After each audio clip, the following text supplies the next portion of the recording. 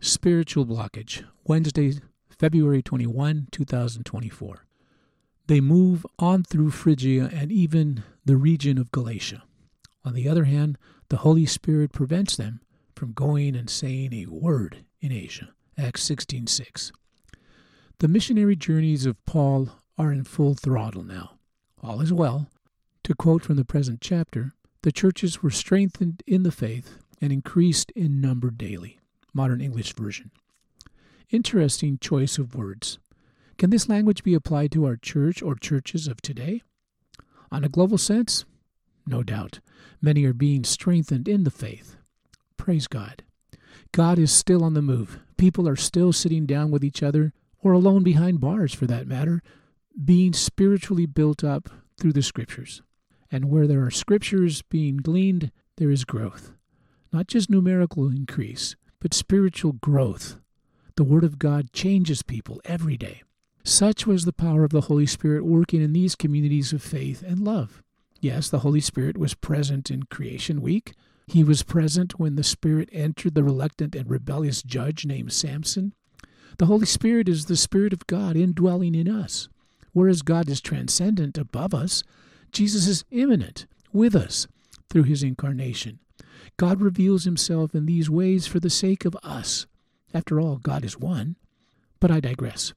Today's verse and its companion verse 7 are perplexing.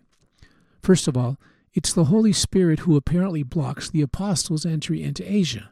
Wow. And Bithynia. Where's that? You may ask why. Only God knows.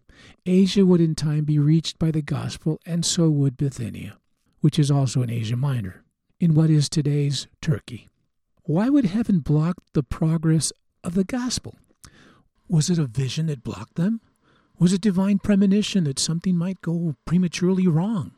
Was it an undigested bit of beef, a blot of mustard, a crumb of cheese, a fragment of underdone potato? The truth being, it's not a good thing to second-guess the Almighty.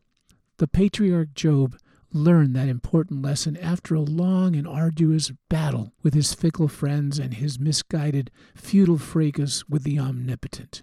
Of course we can certainly second-guess God. We can complain, we can challenge his will, we can fail to understand it all. But in the end, all he wants is that we trust him. That's the lesson he wants us to learn. In a precious child's interpretation of the words of the chorus of an old hymn, Trust and Obey, the child's version melody is sung to the words, Trust and Okay.